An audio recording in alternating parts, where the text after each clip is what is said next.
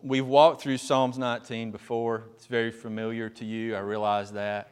There's 3 sections to it, and I went back and looked. The last time we did it was on a Sunday night several months ago. But I did the same thing then that I almost always do. I spend all of my time on the first couple of points, and by the time I get to the last point that I really want to spend time on, I got to emergency land that plane because we're 45, 50 minutes into a sermon, and I don't get to spend the time that I want to on that last point. So I went back through my notes and found I frustrated myself very same way. So I don't want to do that, but I do want to walk you back through Psalms 19 and see the 3 distinct divisions that we find in this psalm. And again, we'll spend our last time, or most of our time, on the last one. But the first division comes in verse 1, where David talks about the general revelation of the glory of God in creation. First part of verse 1, the heavens are telling of the glory of God. And so he spends those first 6 verses with this general revelation that's been made known to all of humanity, that all of creation sings praises to the glory of God. And we're a church that talks a lot about creation, so you guys could probably exegete and expound on those verses just as well as I can. But the second section comes down in verse 7, and it's not the general revelation of the glory of God. This is the particular revelation of the glory of God in His Word. This is not general, it's specific or it's particular. Notice verse 7, the law of the Lord is perfect. And then David gives us, I think it is 6 words to describe the Word of God. Verse 7, if you'll notice, there's 2, the law of the Lord, and then the second half, the testimony of the Lord. Verse 8, there's 2, the precepts of the Lord, and then the commandment of the Lord. Verse 9, my favorite, 2 more. He refers to the Word of God as the fear of the Lord and the judgments of the Lord. And then at the end of every one of those, it's such a balanced psalm, he uses adjectives to describe the Word of God. Verse 7, it's perfect and it's sure, if you'll notice those 2 words at the end. Verse 8, the Word of God is right and it's pure. Verse 9, the Word of God endures and it's true. And I know I'm flying through this, but you can walk it back on YouTube. We've done this before, but if you'll notice in verse 10, he then compares the Word of God to 2 things that are absolutely precious, honey and gold. And so he says, when you think about the Word of God, listen, you can take the sweetest thing you could ever put in your mouth, and it's better than that. And you could think of the most expensive thing that you could ever possess. It's better than that. And so those are the first 2 divisions, and you can understand why this is one of my favorite psalms. But the third division is where, again, we'll rest this morning. And it's not the general revelation. It's not the particular revelation. It's the revelation of the glory of God applied in His people. And that is truly personal and it's unique. So David moves from creation to the Word of God and then into the people of God. And here's the thought that you're left with. Where there is the true knowledge of God in a saving sort of relationship, where there is the true knowledge of God, there is a clear demonstration of the character of God. Now that should challenge your soul. You can look at creation and you can praise the glory of God. You can read the Word of God and understand the person of God. But when you see the child of God, then you see God. Because they're being made like God in their character. That's humbling, yes, but that's true of us. And that's what we're being made into. Now, here's what's unique. And I want you to see the shift here in David because, verse 7, verse 1, obviously a hard start. Verse 7, a hard start on a new subject. But there's a blending before there's a hard start. There's no hard start on us. There's a blending between the Word and the servant. Look in verse 11. Moreover, the third section, by them, the Word of God, your servant is warned in keeping them, the Word of God or the commandments of God. There is great reward. And then David asks this question, who can discern his errors? No hard start, just a blending. And I'm convinced this is what David has done, and it's absolutely marvelous. When David brings himself in relationship to the Word of God, he immediately knows that there is a problem. David's talked about the glory of God in creation. He's talked about the glory of God in the Word. But when he talks about the glory of God in himself, he knows it's there, but he understands that there's a problem. And so he asks the question, who can discern his errors? Now, I immediately want to jump to the gospel and tell you that there's coming a day when we will look at you and we will see the glory of God in all of its fullness, and there will be no errors. And so that's the end of the story, and that alone is enough to worship God. When we are seen in glory, we will be a perfect reflection of that glory in our Father. But right now, not the case. There's errors. There's breakdown in that glory in us. And so David asks this profound question, who can discern his errors? But that's the very purpose of the law. And we'll talk a lot about this in Romans 6 and 7. But that's exactly what the law is supposed to do. We superimpose ourselves, I guess that's the word, over the holy Word of God. And there's more holes in us than Swiss cheese, right?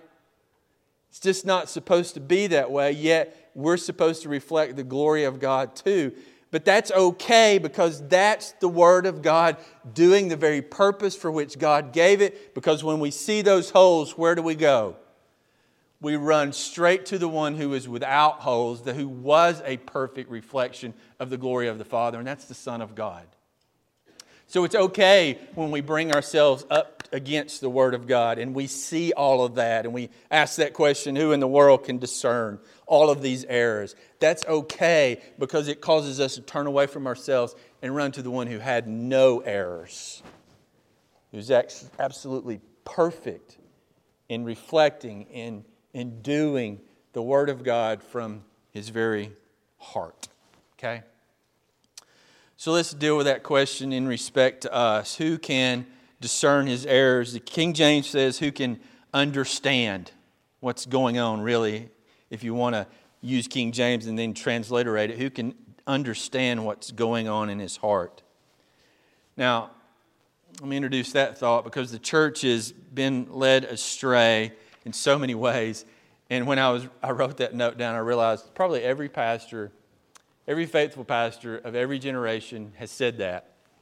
And every one of us would have argued, yeah, but our days are worse as far as the church being led astray, because I'm certainly convinced that in our day it's worse, that we've been led astray.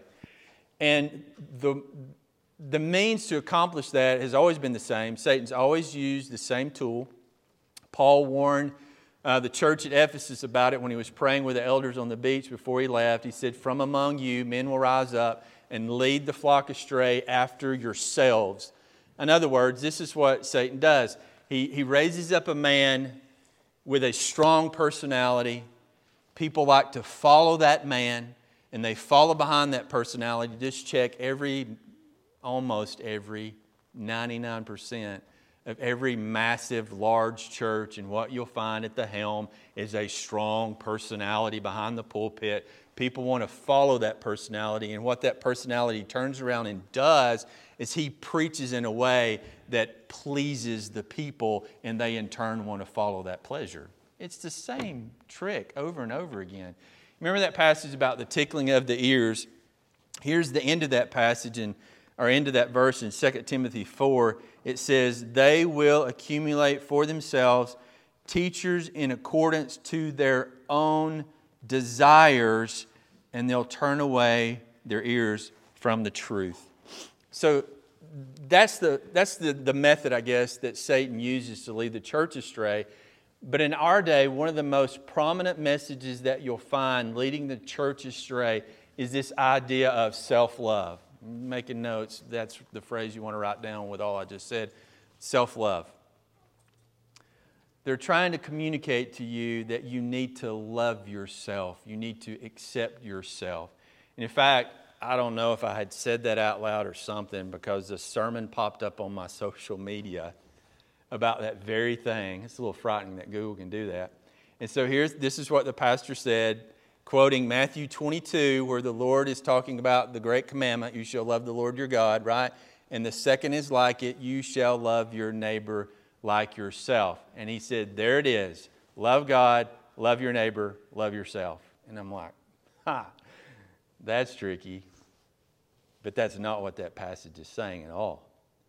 You see, your problem is you love yourself so much that you don't love God like you should, and you sure don't love your neighbor like you should. The point of that passage is teaching you, I realize you love yourself, but really the Lord's saying, what I want you to do is to learn to love other people like that. And if you can love other people like that, you get the point of the very passage, okay? So that's the tickling of the ears that's going on, this idea of self-love. And every time I write down self-love, and I know I've mentioned this before because it just sticks in my mind, Paul Washer's comments about how the gospel is preached in our day. And so he goes in this back and forth conversation kind of style where the pastor says, God loves you, to which Paul stops and says, wait a minute, God loves me? Oh, I love me too. That's self-love. And that's the gospel today. And that's the gospel we want to hear because that's the gospel that tickles the ears, because we really do love ourselves. Now, I don't think the opposite of self-love is self-loathing. I'm sure that there have been those who have taught that over the centuries. I have no idea. I didn't spend my time trying to find that, but I'm sure people have done that. But I don't think you're going to find a passage anywhere that talks about your need to hate yourself. But what you will find a number of places and a number of passages that tells you do need to hate something about yourself, and that's your sin. In fact, the Bible will tell you need to loathe it, you need to despise it, and you need to hate it. So there is things that are going on inside of you that you desperately need to learn to dislike. But I'm so afraid that we love ourselves that we don't hate anything about ourselves. But if we do see something that's questionable or suspect, we just justify it and kind of move on over it or kind of slide on around it. So here's the thing that I think probably is the most biblical, and if I ever change it, I'll let you know. Not self-love, not self-loathing, but self-examination or self-consideration. Or I wrote another word down somewhere in my notes. I don't know if I can find it. I don't see it there. If I run across it, I'll remind you. Oh, self-awareness. There it is. Self-examination, self-awareness. Now, if Scott was here, he may have jumped up at this point and rebuked me and said he's not preaching the gospel. Because if I say self-examination and I don't qualify that, I've entered into the realm of philosophy, not the Bible. Because there's also a big push in our day that tells us that we need to know what's going on inside of ourselves. We need to examine ourselves. In fact, I did do a little research on that, and you can find a great deal on the internet about self-examination. It's very well promoted. But one of the most prominent books that teaches this it was actually written in 1972, and here's the title of the book. The title is an oxymoron. I don't think the author realized that, but here you go. A Theory of Objective Self-Awareness. You can't do that. You can't be objective about yourself. You can only be subjective because you're working just about yourself. It's an oxymoron. But I want to read the summary of the title and see if you can find the error. You need to be able to find the error. If you can't, you need to really pay attention to the sermon this morning. So here's the description of the book. When we focus our attention on ourselves, that's not the problem, that's actually a command. When we focus our attention on ourselves, we evaluate and compare our behavior to our internal standards and values. What's the problem? Is it glaring? You know what the problem is? When we evaluate ourselves, our standard is not within ourselves. And that's what the book just said. When we evaluate ourselves, we don't look to our internal standards and values. Joey doesn't live by Joey's moral code. Joey lives by God's moral code. And so if I really want to evaluate myself, there's only one place that I must look, and where's that? Word of God. Now, this is how dangerous this is, because I remember several years ago, before Paige and I actually left, that we were at a church. We got invited to several churches to just talk about, preach, whatever, about where we were going and what we were going to do. And immediately after service at this particular church, a school teacher came up to me, and someone had given her this book, and it was the most profound book, and she absolutely loved it. So she had bought the book for some of her friend teachers at school, and she had bought the book for some of her friends at church, and she wanted to give me a copy of that book. And these are the sort of things that it was based on. It was philosophy. And she's just passing this book out at church. And that's how easily, and you might say innocently, but I mean, come on, be aware of what you're doing. But that's how things are brought into the church, and that's how philosophy was introduced, that idea was introduced into that church. We don't live by philosophy. We live by the truth of the Word of God. But anyway, if you study that, if you read about that, and it's good to know some things about it, there's actually 6 levels of self-awareness or self-examination. There's level 0, where you have absolutely no self-awareness, and there's level 5, where you have extreme or explicit self-awareness. So there's actually levels that philosophy wants to carry you through to help you understand what's going on inside of you. Now, if you've been coming on Wednesday nights, you're way ahead of the game, because we've talked about some of these things. We've talked about anthropology, which is the study of man. And there's a great deal. Everything that you need to know about yourself is taught to you in the Word of God. Number 1, Genesis 1. The most profound thing about everyone in this room is found in Genesis 1. And what is that? You were created in the image of God. Nothing about you is more glorious than that reality right there.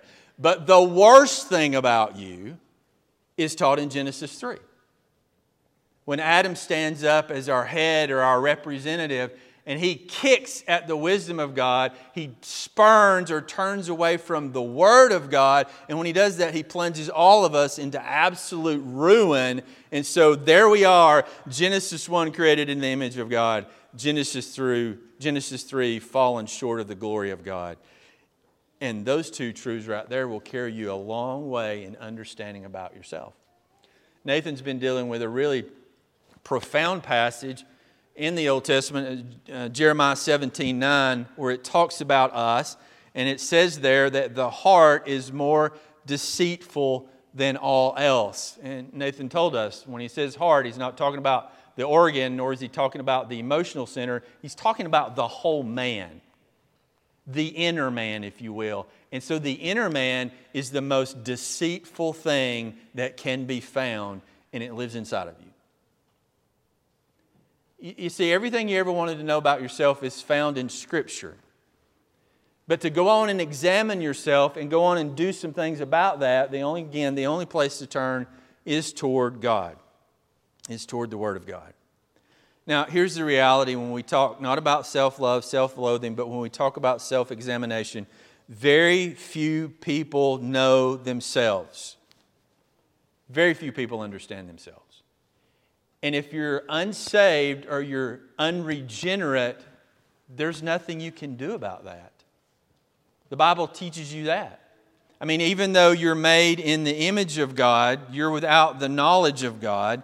According to Romans 3, you have no understanding of God.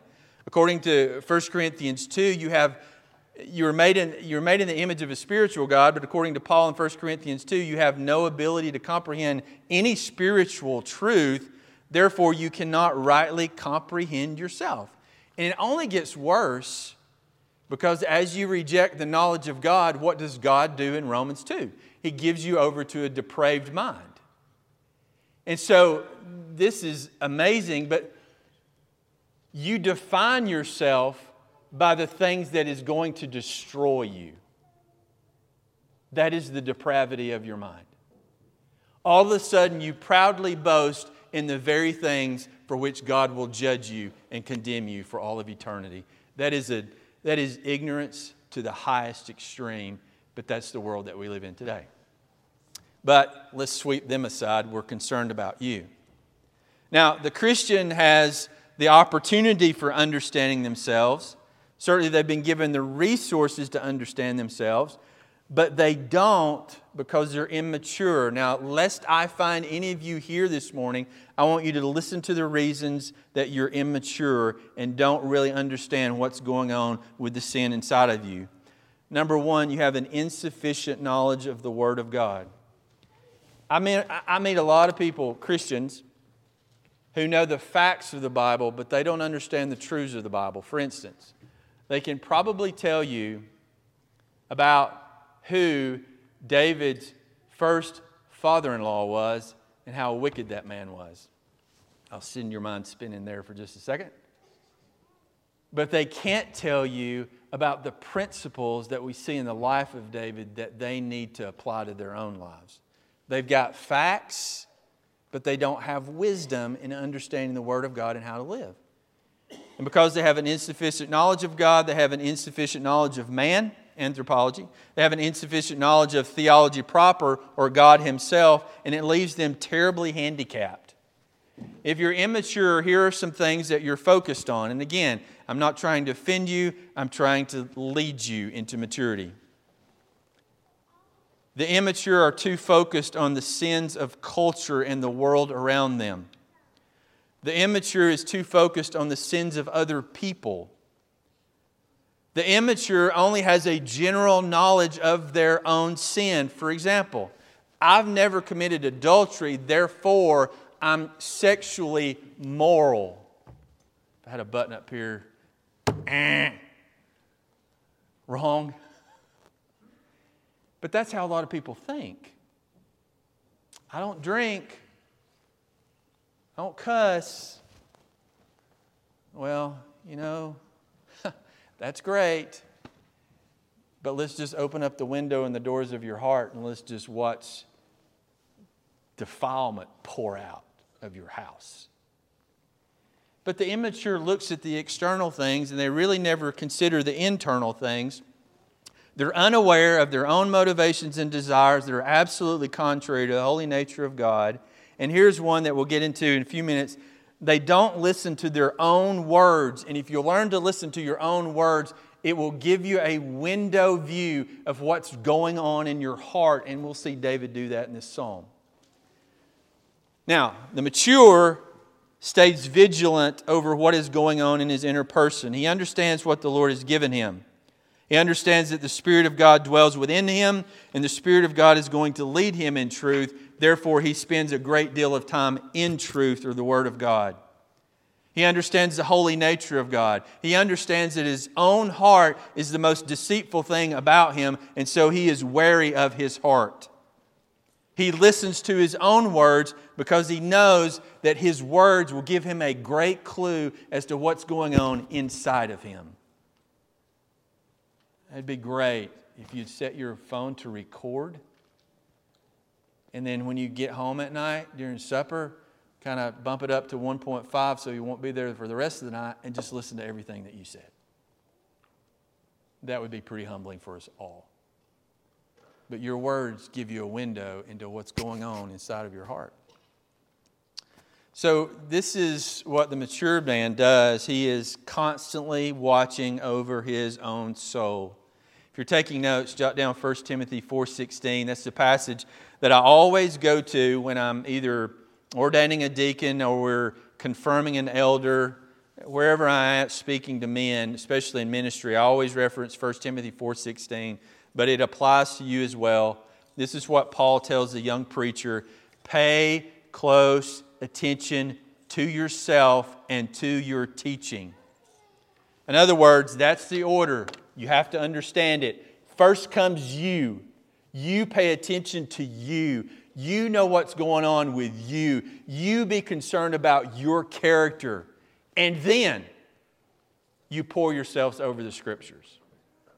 And then he follows up with this idea, or this word rather, of persevere in these things. And that word literally means, I want you to stay right there. And if you'll do that, you'll see maturity in your life. When Don, Steve's dad, stayed with us that time, we wouldn't see him till when, babe? After lunch, I guess it was. He'd wake up early. I'd hear him go to the refrigerator because he loves orange juice. We bought him orange juice. It's the only thing he has for breakfast. Go to the refrigerator, pour him a glass of orange juice, back into the bedroom that we gave him. Wouldn't see him till lunch. You know what he was doing? Pouring over himself and the Scriptures. That almost seems selfish a little bit, doesn't it? But he understood the truth of God's Word. I have two great concerns in my life. As a pastor, I need to be deeply concerned about my own sin and my own character. So I'm going to spend the morning with God in prayer. And then I'm going to turn the rest of that time to the Word of God, understanding more about how I need to repent and reflect more of the glory of God in myself. That's what mature Christians do. And now back to Psalms 19. That's exactly what I'm convinced we see David doing this morning. He's one that paid close attention to himself. So let's get into the verse. Notice verse 12, the second part, he refers to acquit me of hidden faults or hidden errors. In other words, David is aware that there are things that lurk in the deep recesses of his heart of which he is totally unaware. In other words, I know that they're there, but I really can't tell you what they are. I just absolutely know that they're there because he understood who he was, right? Paul says something similar in 1 Corinthians 4:4. For those of you taking notes, you'll look at it later. Paul says this, I am conscious of nothing, but that doesn't make me innocent. In other words, Paul's saying, I'm reflecting on my life right now. I don't see any need for repentance or nothing's coming to mind. But that doesn't mean I'm an innocent man. I know that there's hidden things in my heart. So what does David mean with this idea of hidden errors or hidden faults? Because the first thing that we think of when we think of hidden is those things that we hide from other people. Man, that's embarrassing. But we all do that. I mean, do you have a conversation with one person? If I can have a particular conversation with Chris, but if I'm going to meet with my son-in-law, I'm going to have an entirely different conversation with him, and I'm going to use different words. What would we call that? What am I being? Hypocrite. It's on most of y'all's lips. You're a hypocrite. And so we do this. We appear so pious and so religious to some, but then we get around others and we appear like someone entirely differently. That's when we hide what's really going on in our hearts. And we do that and it doesn't work, but that's not what David's talking about at all. Please don't do that. You know better than that. Just repent of that right now and get it over with. Stop being two people and be one. He's not talking about things we hide from God at all. You know you can't do that. Keep a finger in Psalms 19 and go with me to Psalms 139. It's been a little while since I read this to you, so I do want to read it to you again.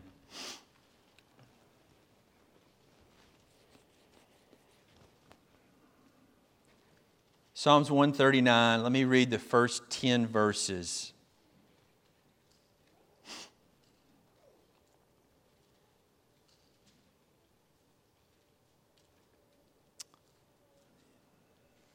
This is what happens when you try to hide things from God. O Lord, you have searched me and known me. You know when I sit down, you know when I rise up. Notice, you understand my thought from afar. You scrutinize my path and my lying down. You are intimately acquainted with all my ways, even before there is a word on my tongue. There's thoughts and there's words. David will talk about them both in Psalm 19. Behold, O Lord, you know it all. Verse 5, you've enclosed me behind and before. You've laid your hand upon me. Such knowledge is too wonderful for me, is too high for me. I cannot attain to it.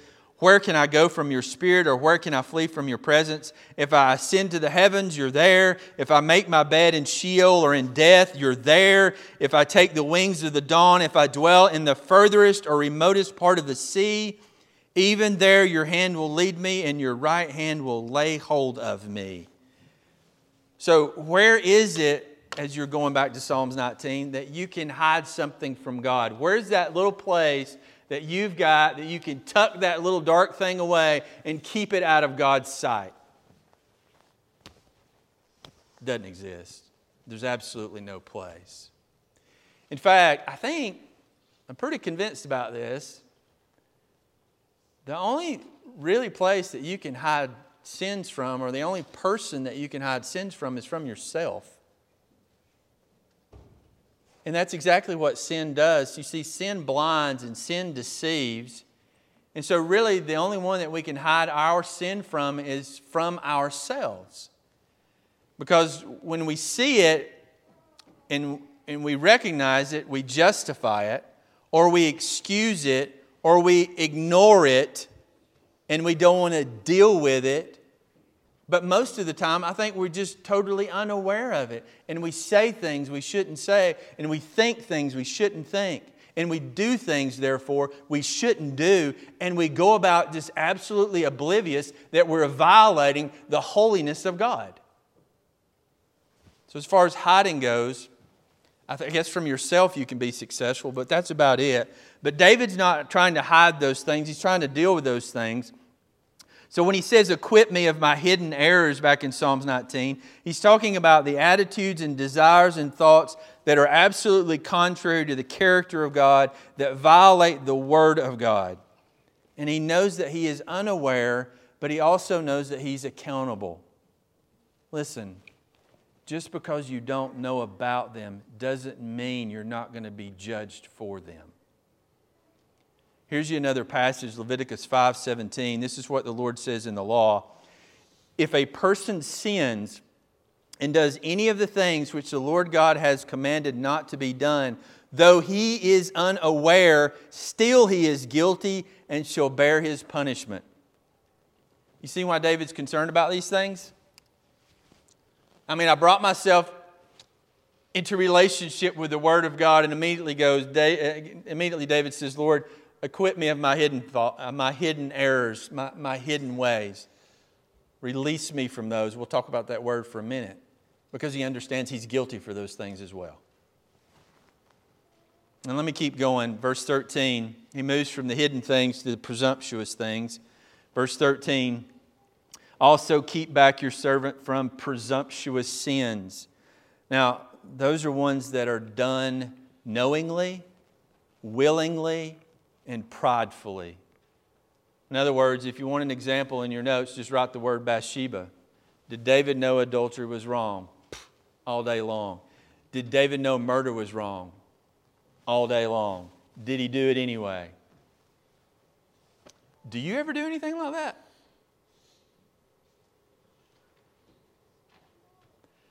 You've done it, and you're sitting in the middle of it, or you're laying in bed at night reflecting on it, and you just go, what is wrong with me?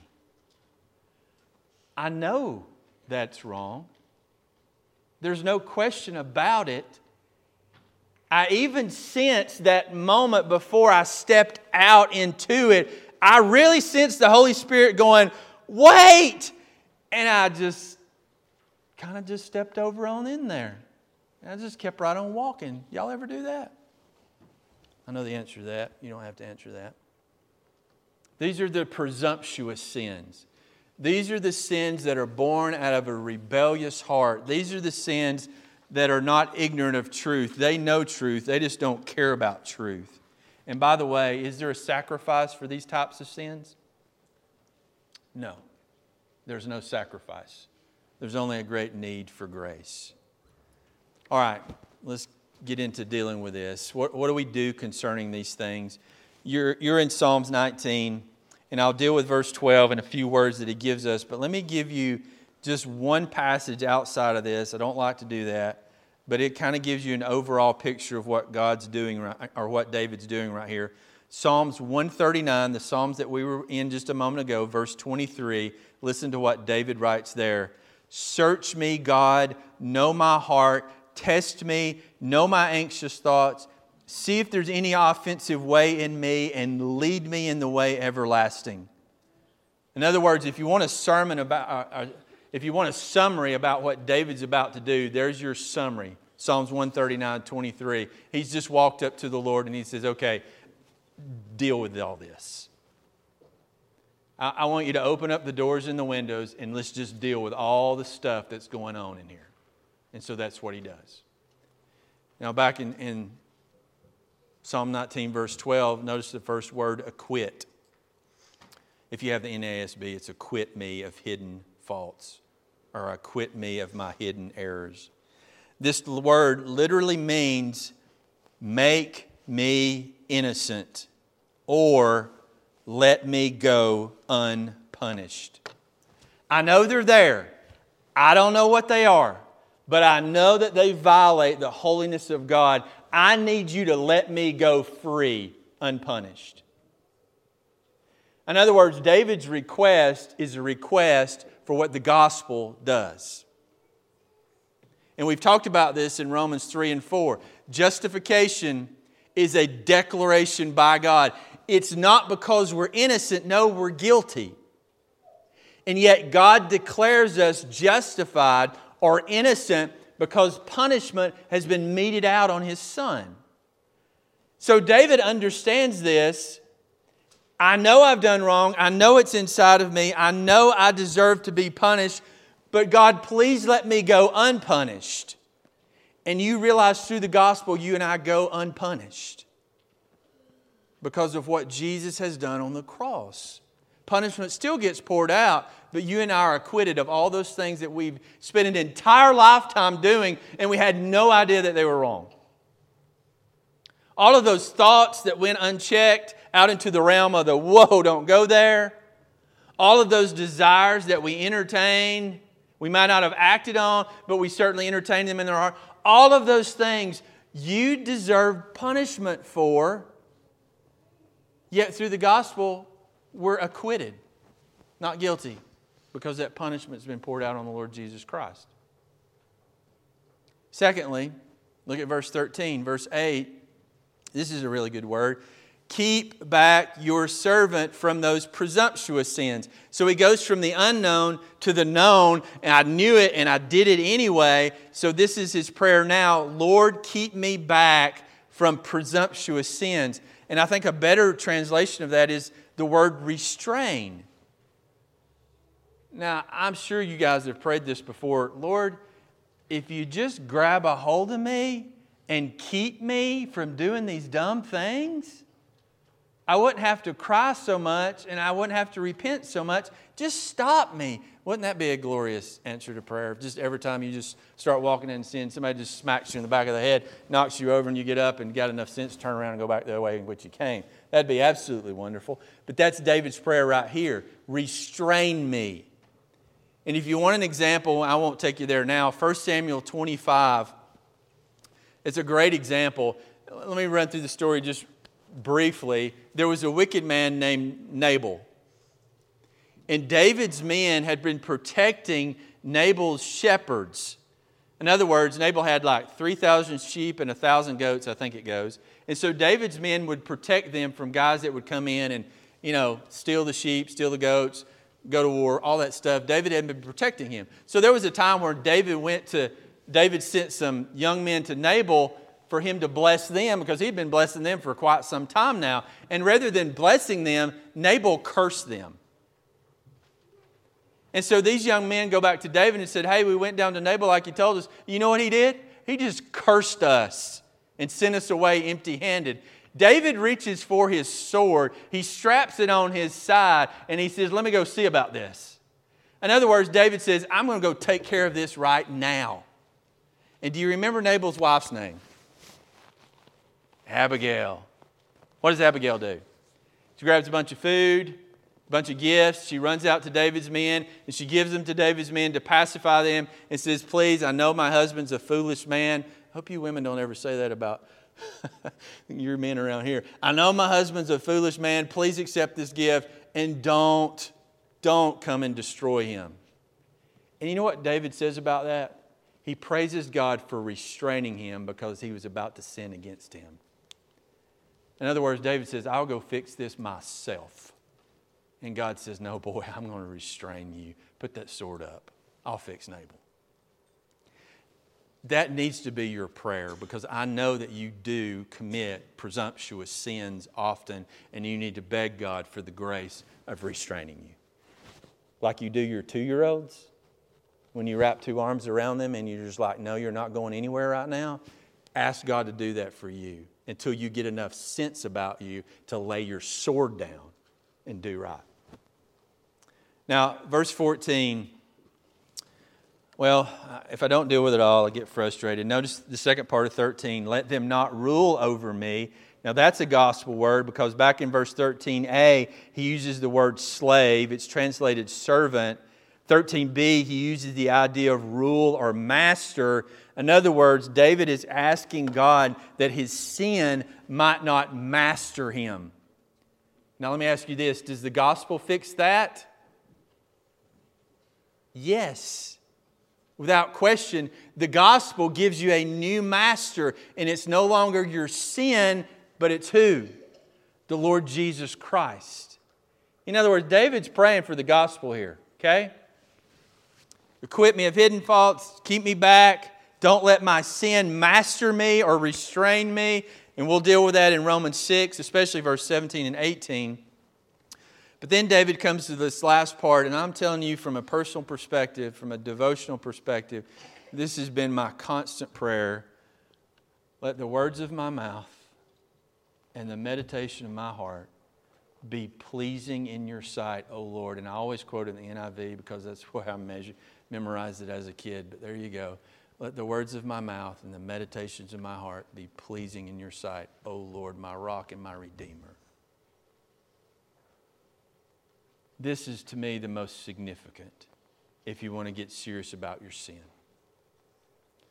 David knows that your words reveal your character. Again, it's a window into your heart. So to wake you up just a little bit, stay in Psalms 19, but run to Matthew 12 for me real quick. Let me give you a minute to do that. We're almost done. Don't let me lose you here at the end. Matthew chapter 12.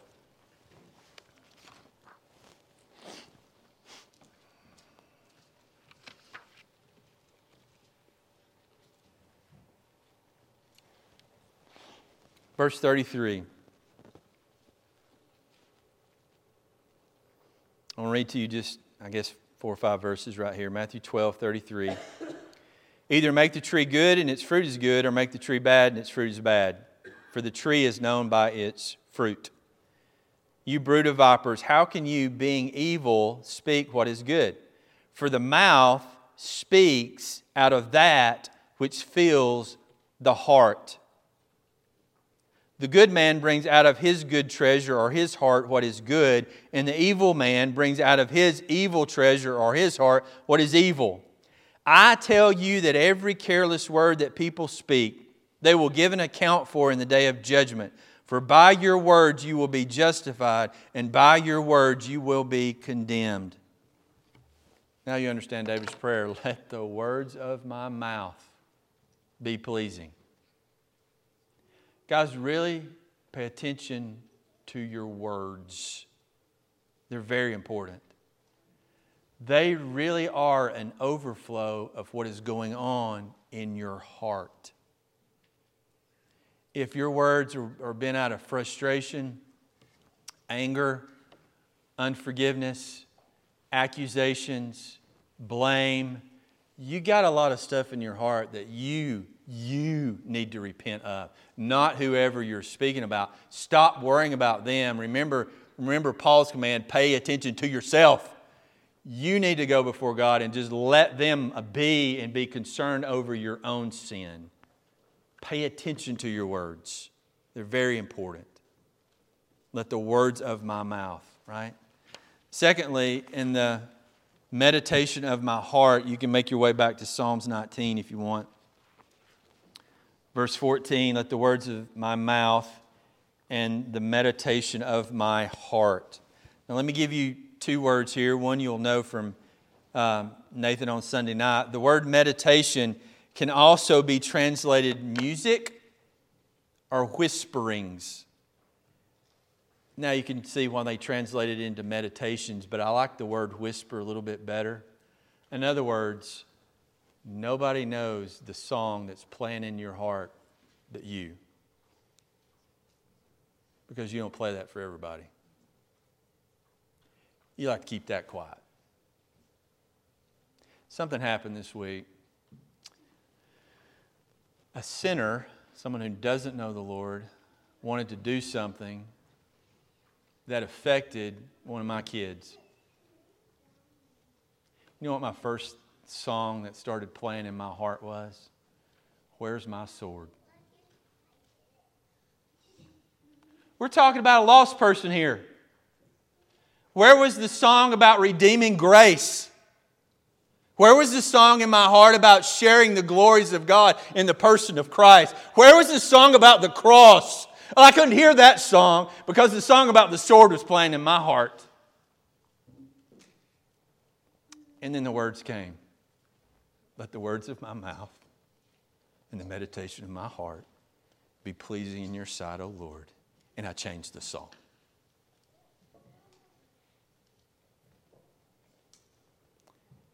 You really need to pay attention to the song that's playing in your own heart. Man, that's critical. Because if you let it keep playing over and over and over again on repeat, it's going to affect your actions and you're going to wind up dishonoring the glory of God and playing your part as a fool. Listen to that song.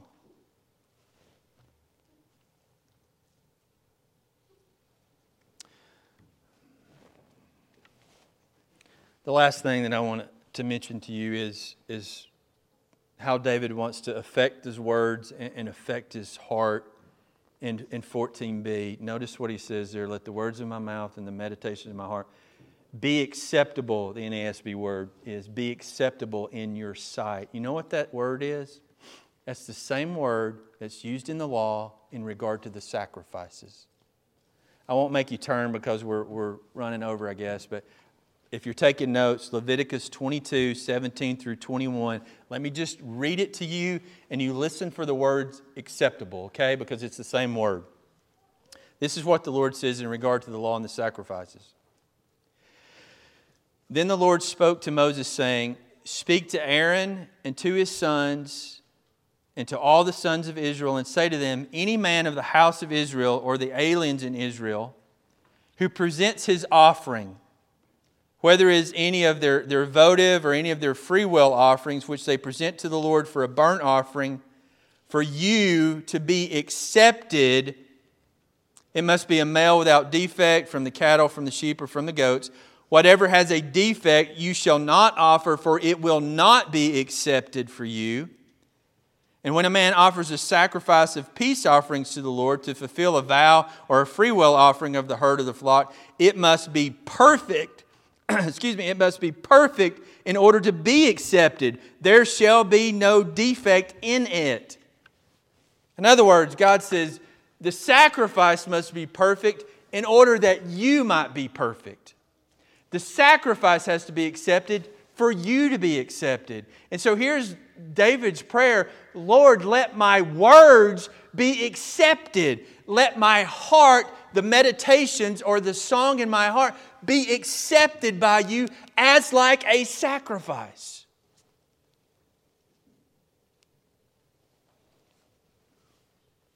I don't know that I can leave you with a better prayer than that. I don't know that I can really leave you with a better desire than that. Now, it does say, let the words. In other words, David's not going to affect the words. David's not going to affect the heart. Let them be acceptable. David knows he's turning to a God that can make his words acceptable. And David knows that he's turning to a God that can make the meditations of his heart acceptable. But he's begging God to do those very things. And that's what I want to leave you with this morning. Beg God to do those very things for you. Ask Him to acquit you even though you're guilty in your heart. Ask Him that your sins not might rule over you or master you. Ask Him to restrain you from presumptuous sins. But then beg God to take your words and sanctify them and make them holy so that your first response will give glory to God. And ask God to take that song that's playing repeat in your heart and just sanctify that song and make that song holy in order that your responses might be holy in all that you do. So to sum up this song, here you go. Lord, rescue me from my sin and sanctify my inner man, my words and my heart. O Lord, my rock and my what? What's the last word? My Redeemer. Because you're in desperate need of redemption. You're in desperate need of rescuing. Because you have hidden errors. You have presumptuous sins. You have a mouth that won't glorify God. And you've got a heart that exalts yourself. David knew it when he took a look on the inside of him. And if you'll take a look, you'll see the same thing. Here's the good news. You've got a Redeemer that can rescue you from all of that and sanctify you and make you holy in His sight. Let's pray.